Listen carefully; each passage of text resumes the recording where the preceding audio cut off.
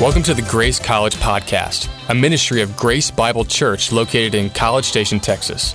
We desire to impact students who will impact the world for Christ. Hope you enjoy the talk and hang around for more after. Well, if you would, go ahead and grab a seat. And good morning. Man, we live in a world that is full of fun and exciting things, right? And yet because of the overwhelming options in our midst, what happens is that we as a people, especially we as this kind of up and coming generation, we struggle to focus, right? You've been sitting in that classroom, you've sat through that lab, you've listened to that TA, and you're like, I cannot focus on anything, right, other than breathing. Like, I just need to keep myself going through the midst of this. And the reality is that, we struggle to focus on every level and every environment. We struggle to focus because we live in this world that is full of relationships and responsibilities and distractions and diversions that are all competing at the same time for our attention and our affections. And yet in the midst of these overwhelming options, what's beautiful is that our God has given us the book of Philippians. And he's given us this word, he's given us this scripture, he's given us this letter that was written to a church thousands of years ago, and yet this letter holds true for us today, and it guides us today in our hearts and in our minds. What happens in the book of Philippians is God provides a focus for our faith. And it's a focus that many times can look a lot like this. Dinner with a great view. Not that ugly old lake, right there. Ain't she a beauty? Not that old jalopy. There.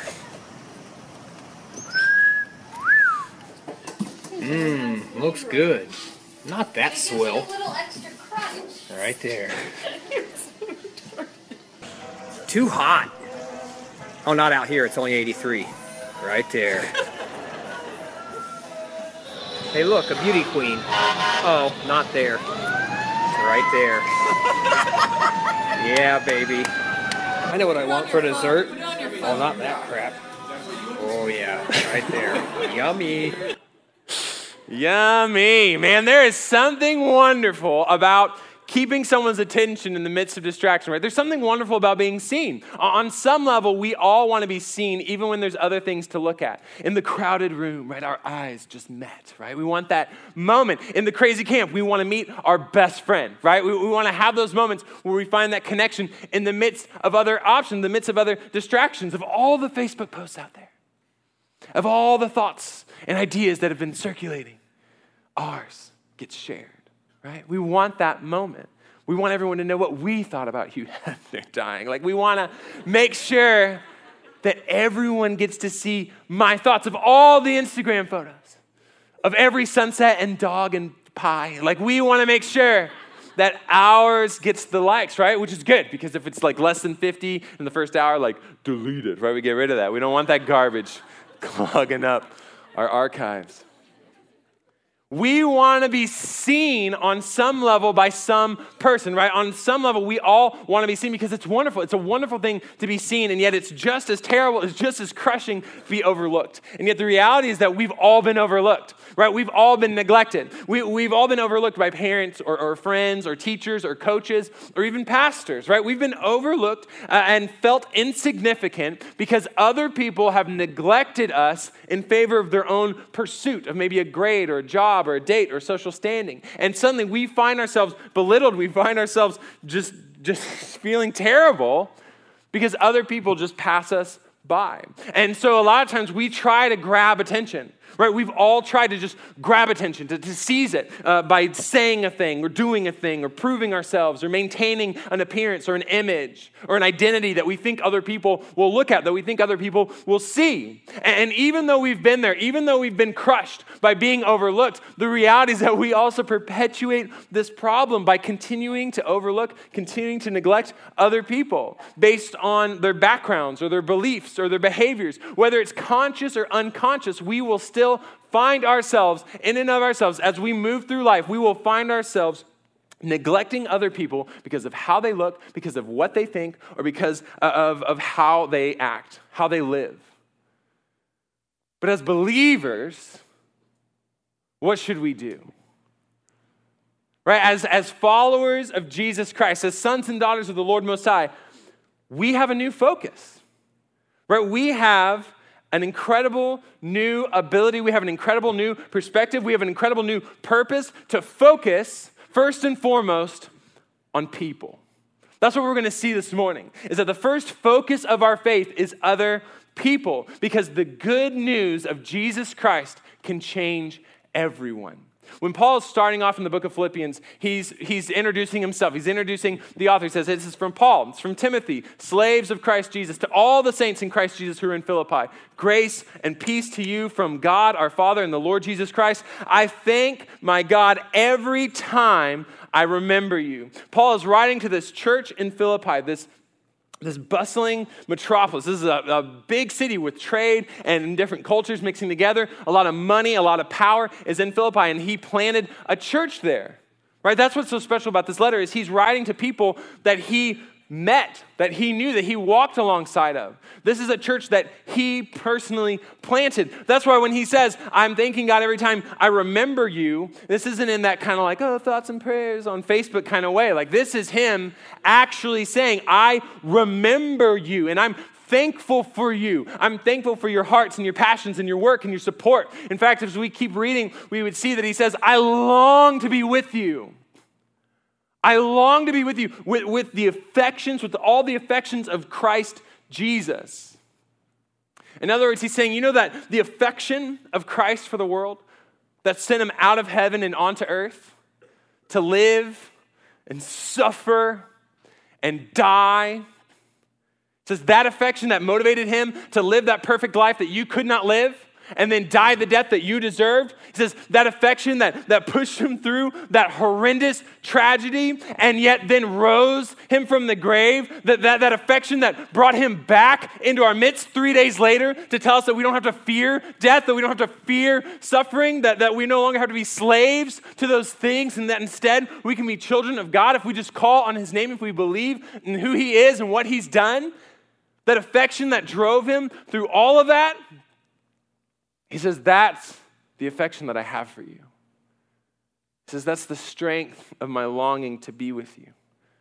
That's the depth of my thankfulness for you. These are people that he lived with, that he worked with, that he struggled with. These are people who were his focus. So what's beautiful about the life of Paul, the lives of Paul and the Philippians intersecting, is that he got to see the gospel. He got to see that good news of Jesus Christ. He got to see it intersect their lives on every level. He saw the good news of Jesus Christ change everyone at every place. See, when we see this moment, this church planting effort, it's recorded for us in Acts 16. We see that at first when Paul and Silas and Timothy, when they roll up into Philippi, they meet a woman named Lydia, who was a dealer in purple cloth from the city of Thyatira. And she was a God-fearing woman, and she listened to us. And so the Lord opened her heart to respond to what Paul was saying. And after she and her household were baptized, she urged us, if you consider me to be a believer in the Lord, come, stay at my house. One of the first people that they meet, the first person we see recorded coming to faith in Jesus Christ in Philippi is this woman named Lydia. And she was wealthy, right? The fact that she is from Thyatira and yet has a home in Philippi, that is a big deal. She was likely of Eastern, Southeastern Asian descent, and yet she was living in Philippi because she was a dealer in purple cloth. In other words, she was this kind of fashion icon. She was making a lot of money. She had a lot of power. She was able to travel where she wanted to go. She was able to live where she wanted to live. She was able to kind of amass this wealth and this power for herself, this influence.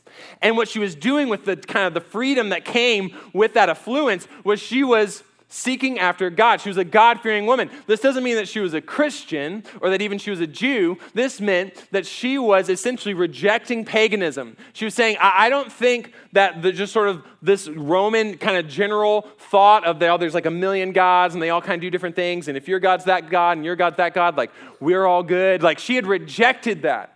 She says, no, there's some ultimate truth to be found. Relativism doesn't hold up. And so she says, I'm going to seek after this knowledge. I'm struggling with this idea. And as she's seeking and as she's searching, what happens is that she's still missing this crucial piece of the gospel. She can't quite make sense of it. She can't quite make sense of the world. And the reality is that, man, a lot of us, we're there. Right? Maybe that's something that we still struggle with. Maybe it's something that we still really remember struggling with, where we were seeking after just truth. We were seeking after what's right in this world, what makes sense of the spiritual realm, and yet we were missing that one crucial piece. Did you get it figured out, Pete? It's hard. We were finding ourselves in a world of touchscreens, of just encountering a Game Boy. And we didn't know how to make it work. And without that one crucial piece, without that one little element, that truth that Jesus Christ stepped out of heaven and onto earth to live and die and rise again, that the God of the universe loves you, and that he wants relationship with you, and yet it was impeded, it was broken by sin, by our mistake.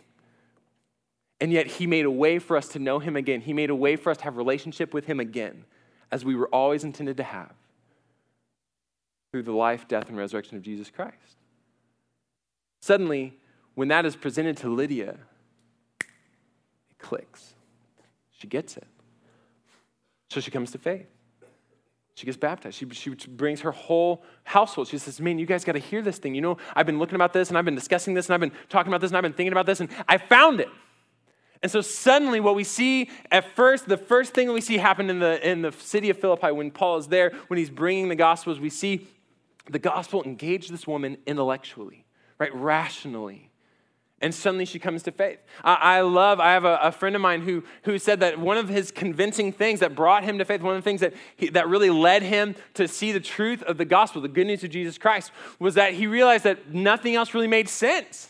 He said he was really striving after these different ideas and explanations for who we are, where we come from, why we're here. He was seeking out all the answers for this, and he just couldn't land at a point that was satisfactory until he found the gospel, until he found the truth of our scripture, that our world is broken, that we're not inherently good, we're not even inherently neutral, but that instead we're enemies of the Lord. And yet by grace, while we were still sinners, while we were still dead in those transgressions, God sent Jesus Christ to die for us. Suddenly, that was something that resonated with him in his mind on an intellectual level. And he says, this is just, he loves to say that it's the best explanation he's ever found for why we exist, for how we exist, for what's happened in our world. The gospel can move intellectually and rationally, can engage our minds. That's why a lot of us, man, maybe we still resonate with that. That's why a lot of us, we love theology and study. We say, give me that hamartiology and ecclesiology and eschatology and all the ologies and monopoly. Like, you just give it to me, like I want all of it. And that's great, right? We need you. We need those people to have that passion, to have that stirring. On some level, we all need to know. We need to have a reason for our faith. That's what Peter writes to the church. He says, you need to set Christ apart as Lord in your hearts and always be ready to give an answer to anyone who asks about the hope you possess. He says, people are going to be confused about what you believe, so you need to be able to explain it. You need to be able to give a reason. You need to know enough that you can talk rationally about why you believe what you believe. We have a very rational faith. It's not just something that we say, oh, I don't know, like I just kind of like threw a dart at a board of religions, I guess. Like that's not what we have. We have a gospel, we have a truth, we have a scripture that engages the mind, that moves intellectually, that's very rational. Peter says, lean into that. Take advantage of that. Be people who know what you believe and why you believe it. Man, when I look at the world, that's just what makes sense. Be ready to talk about that. And if that's something that's kind of stirring up, you're like, man, that is something that I'm interested in. That's something that I would love to pursue. I would encourage you, if you haven't read it before, one of my favorite books in the entire world is a book called Mere Christianity by C.S. Lewis. It's an old school, it's a classic. It's wonderful. And what happens is that Lewis, he writes about the reason for our faith. Another great book is The Reason for God by Keller. It's a little bit more modern. It's also a lot thicker. That's why I started off recommending this one. And if you want to read just kind of the richness of the rationality of our faith, this is a great place to start. To read these thoughts, to engage your mind, because that's what the gospel does, right? It encounters people on every level. Our gospel is rational. It can change everyone. Even if you're all about that mind, all about the thing, man, the gospel is for you. So you want to engage in this study. And you want to make sure you're not doing it in isolation. Lydia immediately brings it to her household, right? We need community. We say this week in, week out, but you need community. If you're going to be engaging in these thoughts, if you're going to be encountering the Lord on this intellectual level, you need people to talk with, to people to discuss with. That's why we always have opportunity for you to join community here at Grace. We have howdy cards that are maybe around the room, definitely at the back counter. We have leaders that are scattered around wearing shirts that mark them as such, and they would love to help you find community, find other people to engage with, to walk with, to talk with, to struggle with. As you study, as you find the reason for the faith that you hold or that you maybe want to hold. We see the gospel move into Lydia's life in that way, but what's beautiful is then we see the gospel move in a completely different direction in another young woman's life. See, as they were going from place of prayer or to the place of prayer, a slave girl who had met us, who had a spirit that enabled her to foretell the future by supernatural means. And so she brought her owners a great profit by fortune telling. There was a demon-possessed girl that encountered Paul's crew. And she sees them, and what happens is that she actually begins to follow them. And so she followed behind Paul and us, and she kept crying aloud. She kept, literally in the Greek, she's screaming. She says, "These men are servants of the Most High God who are proclaiming to you the way of salvation." And she continued to do this for many days. But Paul became greatly annoyed, and he turned and said to the spirit, "I command you in the name of Jesus Christ to come out of her." And it came out of her at once. God-approved annoyance. So there you go. It happens. God can use it. See, your roommate is good for something, right? Like this is good. Now, we don't know why. As I was reading this, I was like, man, what? I was looking up all these different commentators and all these different scholars that they were saying about this annoyance thing. And everyone just sort of like, I guess. Like everyone just, when they see that Paul was motivated by this annoyance, they're like, I guess, like it's strange. It's strange that's how the Lord moved. But hey, beautiful that God allowed this kind of moment to build, where she was yelling truth, right? But Paul probably didn't want to be associated with this girl who is otherwise known for these demon-inspired movements and foretellings. And so eventually he reaches this breaking point. And hopefully, we know that we can assume that it's still coming out of compassion, right? Because he's a very compassionate man. We see in a lot of his travels and a lot of his letters. I mean, he just opened up Philippians talking about this yearning, right? This great affection he has for these people, including this girl. And yet he reaches this point where he says, it's done. And he commands the Spirit in the name of Jesus Christ to come out, and it happens. And see, what's beautiful about this is that we see not the intellectual reason, not the rationality of our gospel, we see the power of it, right? We see the gospel move powerfully, not just intellectually, not just rationally. It moves with power because this girl, she's the absolute opposite of Lydia, right? She is poor where Lydia was wealthy. She is powerless where Lydia had influence. She is demon-possessed. She is absolutely not under her own control, right? She is completely under other people's control on every level. She doesn't own her life. She doesn't own her thoughts. She doesn't even own what she says. She's under the ownership of people and a demon. And yet the gospel hits her. And the power of it brings her out. It delivers her from bondage, which is incredible because, man, a lot of us still remember or maybe are still experiencing that feeling of powerlessness.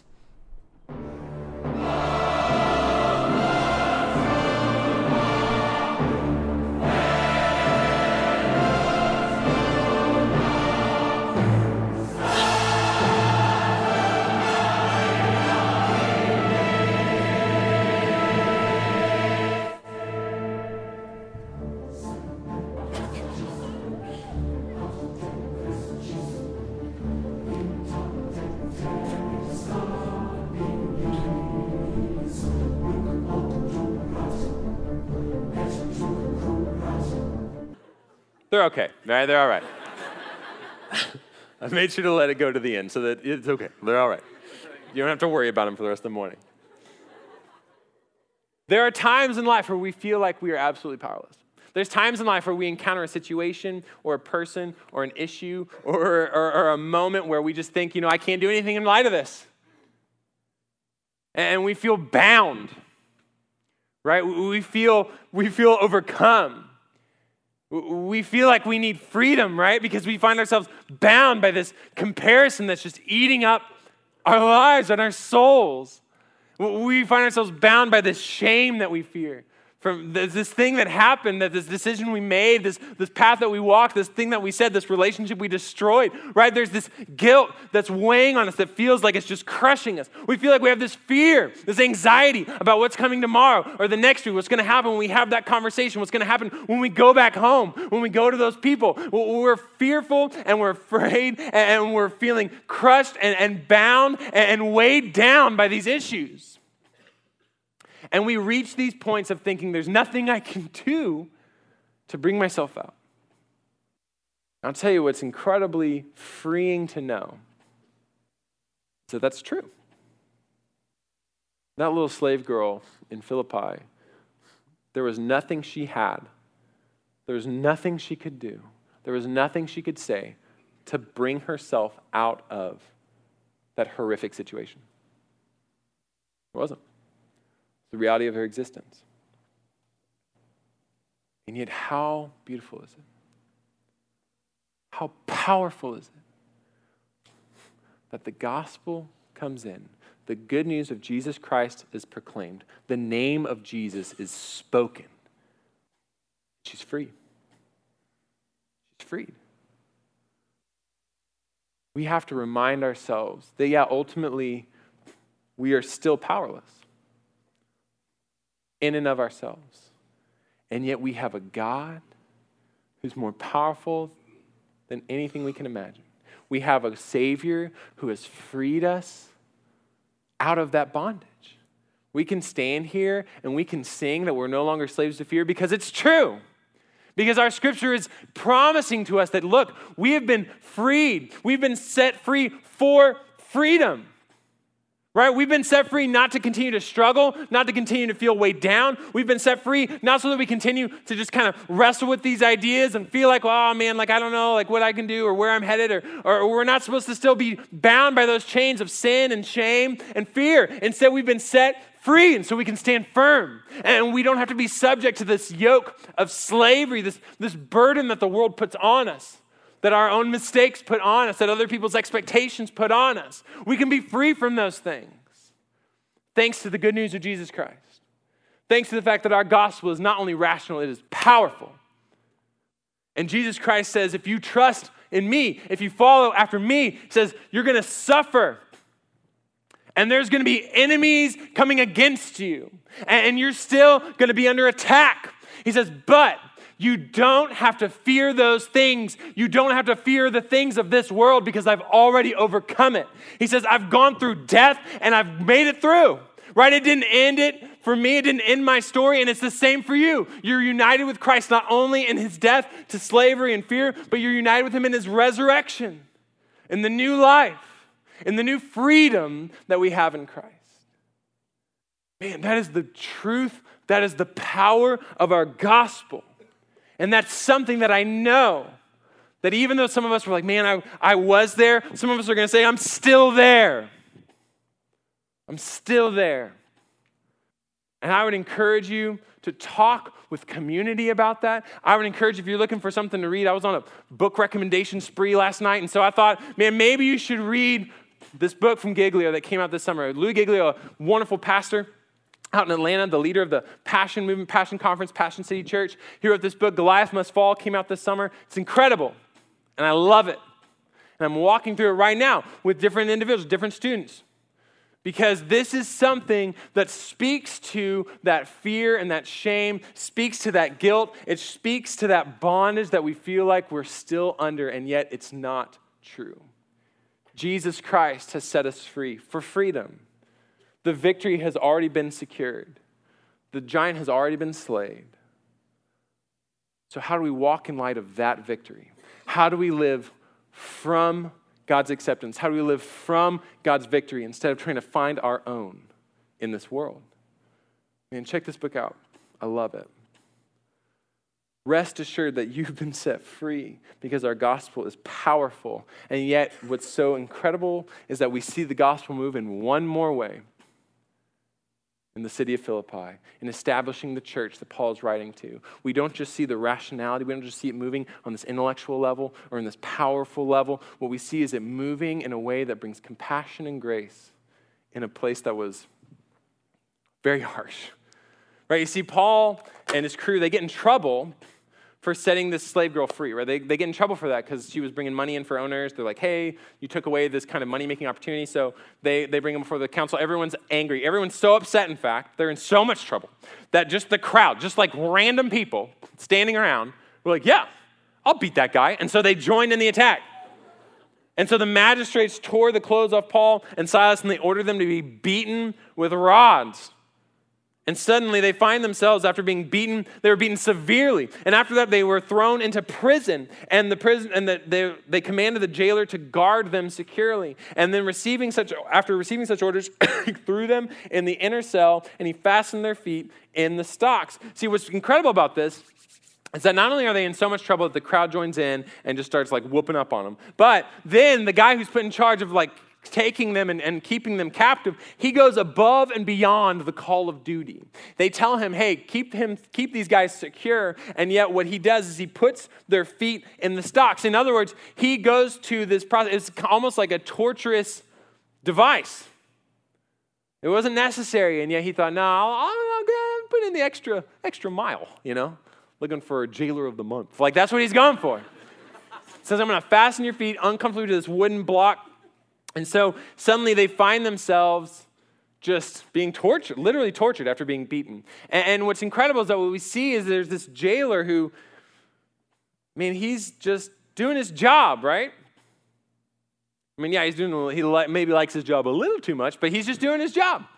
He's doing his job. He's clocking in, clocking out. This guy just wants to, he doesn't care about the spiritual debates. He doesn't care about the spiritual displays. He's not like Lydia. He's not like this slave girl. He just wants to get in, get out, go home, watch the Ags. Farmers fight meant something very different in the Coliseum, but he still loved to watch it, probably.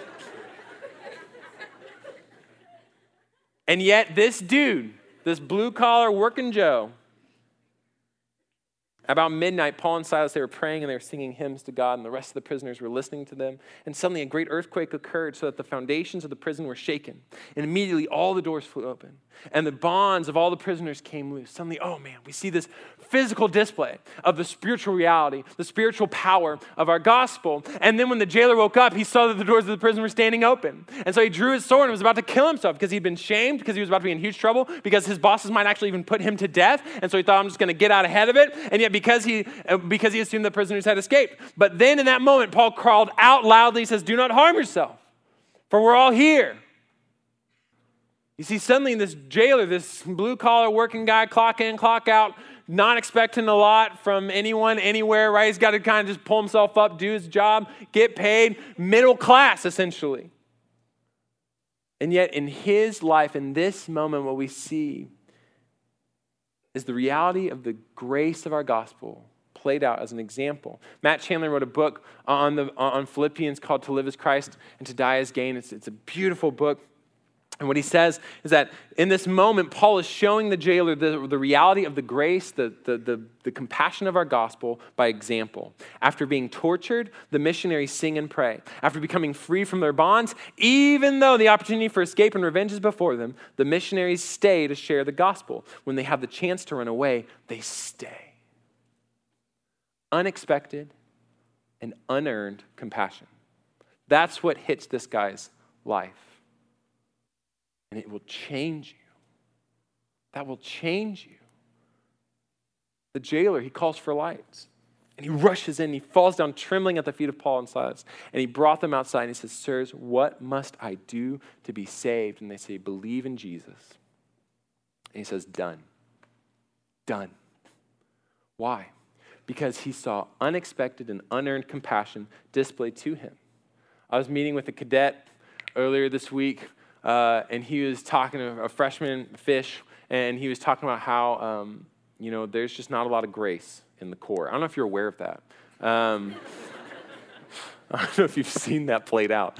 But there's not a lot of grace in the Corps. And yet I was trying to mine him for it. I was like, okay, well, just think, is there any moment you've ever thought of, any moment you ever saw, where maybe you saw just a little bit of compassion, just a little bit of grace in the middle of the court. He says, you know what, actually, a couple weeks ago, I was talking to an upperclassman, and he gave me a Fruit Loop.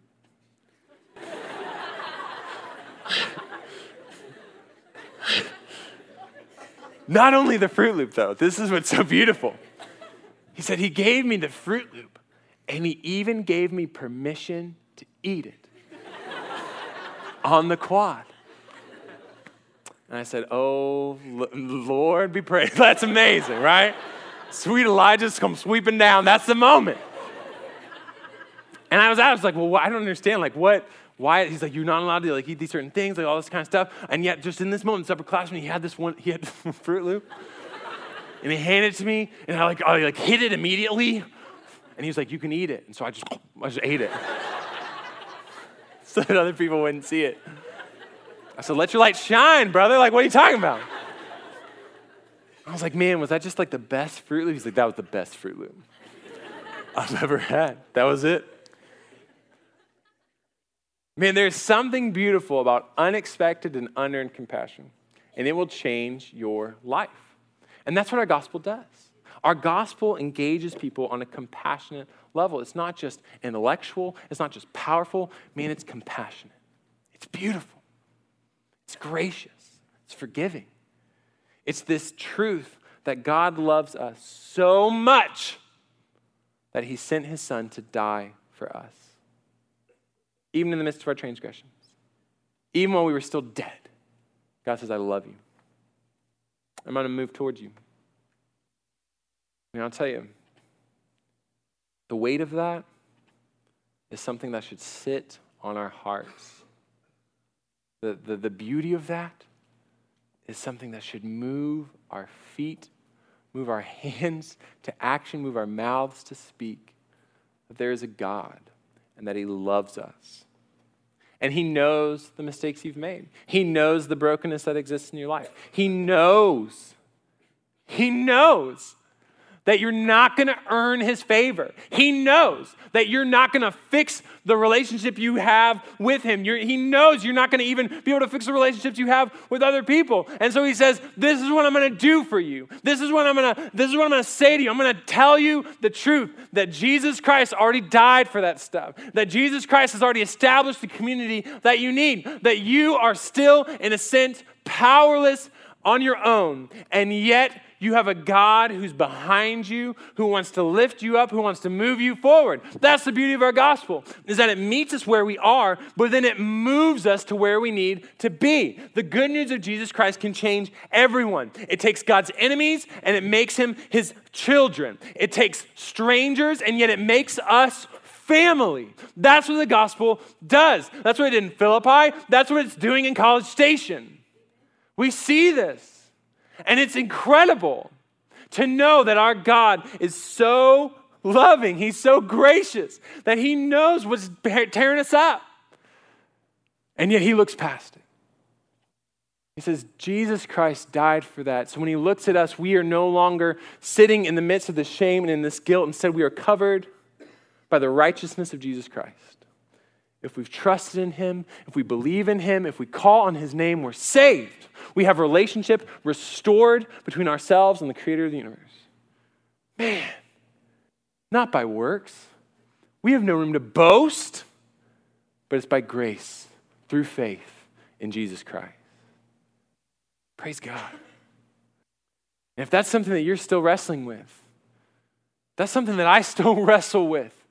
To realize the reality that my God, he can't love me more than he already does. And he won't love me any less, regardless of what I do. That is an incredible truth. That is an unbelievable, unconditional love that we just can't find in this world. We get close with maybe family, with maybe a spouse, but the reality is that we can't really find it in this world apart from a relationship with God, that unconditional love. And if that's something that you still struggle with, there's a book that Andy Stanley put out a few years ago that I love called The Grace of God. Self-explanatory.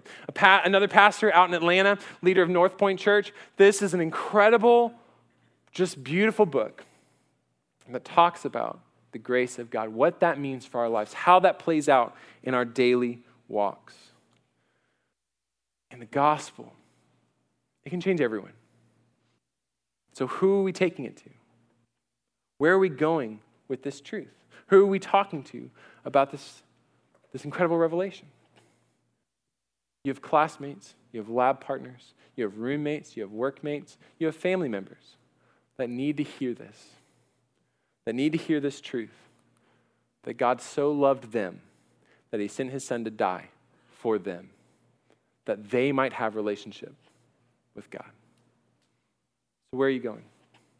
Let's pray to God and ask him to guide our steps. Lord, we ask that you would give us a focus for people. Lord, we know that there are people, there are individuals that you've put in our lives who need to hear this truth. God, some of us maybe are still struggling to accept some of these things as true. God, we still struggle to see ourselves as maybe forgiven. Maybe we still struggle to see ourselves as freed. Lord, maybe we still struggle to see ourselves as people that you love, that you truly died for. Lord, we see ourselves as people that maybe are still struggling intellectually. Lord, wherever we are, God, I just pray that you would give us an assurance, a firm foundation to rest upon. Lord, rest in this knowledge of the truth that you love us, that you've died for us, that you're calling us to a life that's lived in light of that sacrifice. So if you would take a moment right now, and maybe you confess to the Lord, God, this is where I am. Lord, I'm still struggling to really see the gospel change my life in this area or that area. Maybe you confess that to the Lord at the start, at the beginning. But then you say, God, I want you to move me forward, though. Lord, I don't want you to just meet me where I am. Lord, I want you to move me to where I need to be. And so pray that the Lord would give you eyes to see who's in front of you, to help you focus on those individuals, those people in your midst that need to hear the truth of the gospel. They need to see the truth of the gospel lived out in your own life. So just take this moment. Maybe you confess, but you definitely pray. You say, God, give me a face. God, give me a name. Lord, let me focus on that person, that I could pray for them. Lord, that I could walk in a genuine relationship with them. And Lord, that I'd have opportunity to proclaim the gospel that's rational, that's powerful, that's compassionate. God, let me have an opportunity to share that with them. Take a moment, pray those things right now.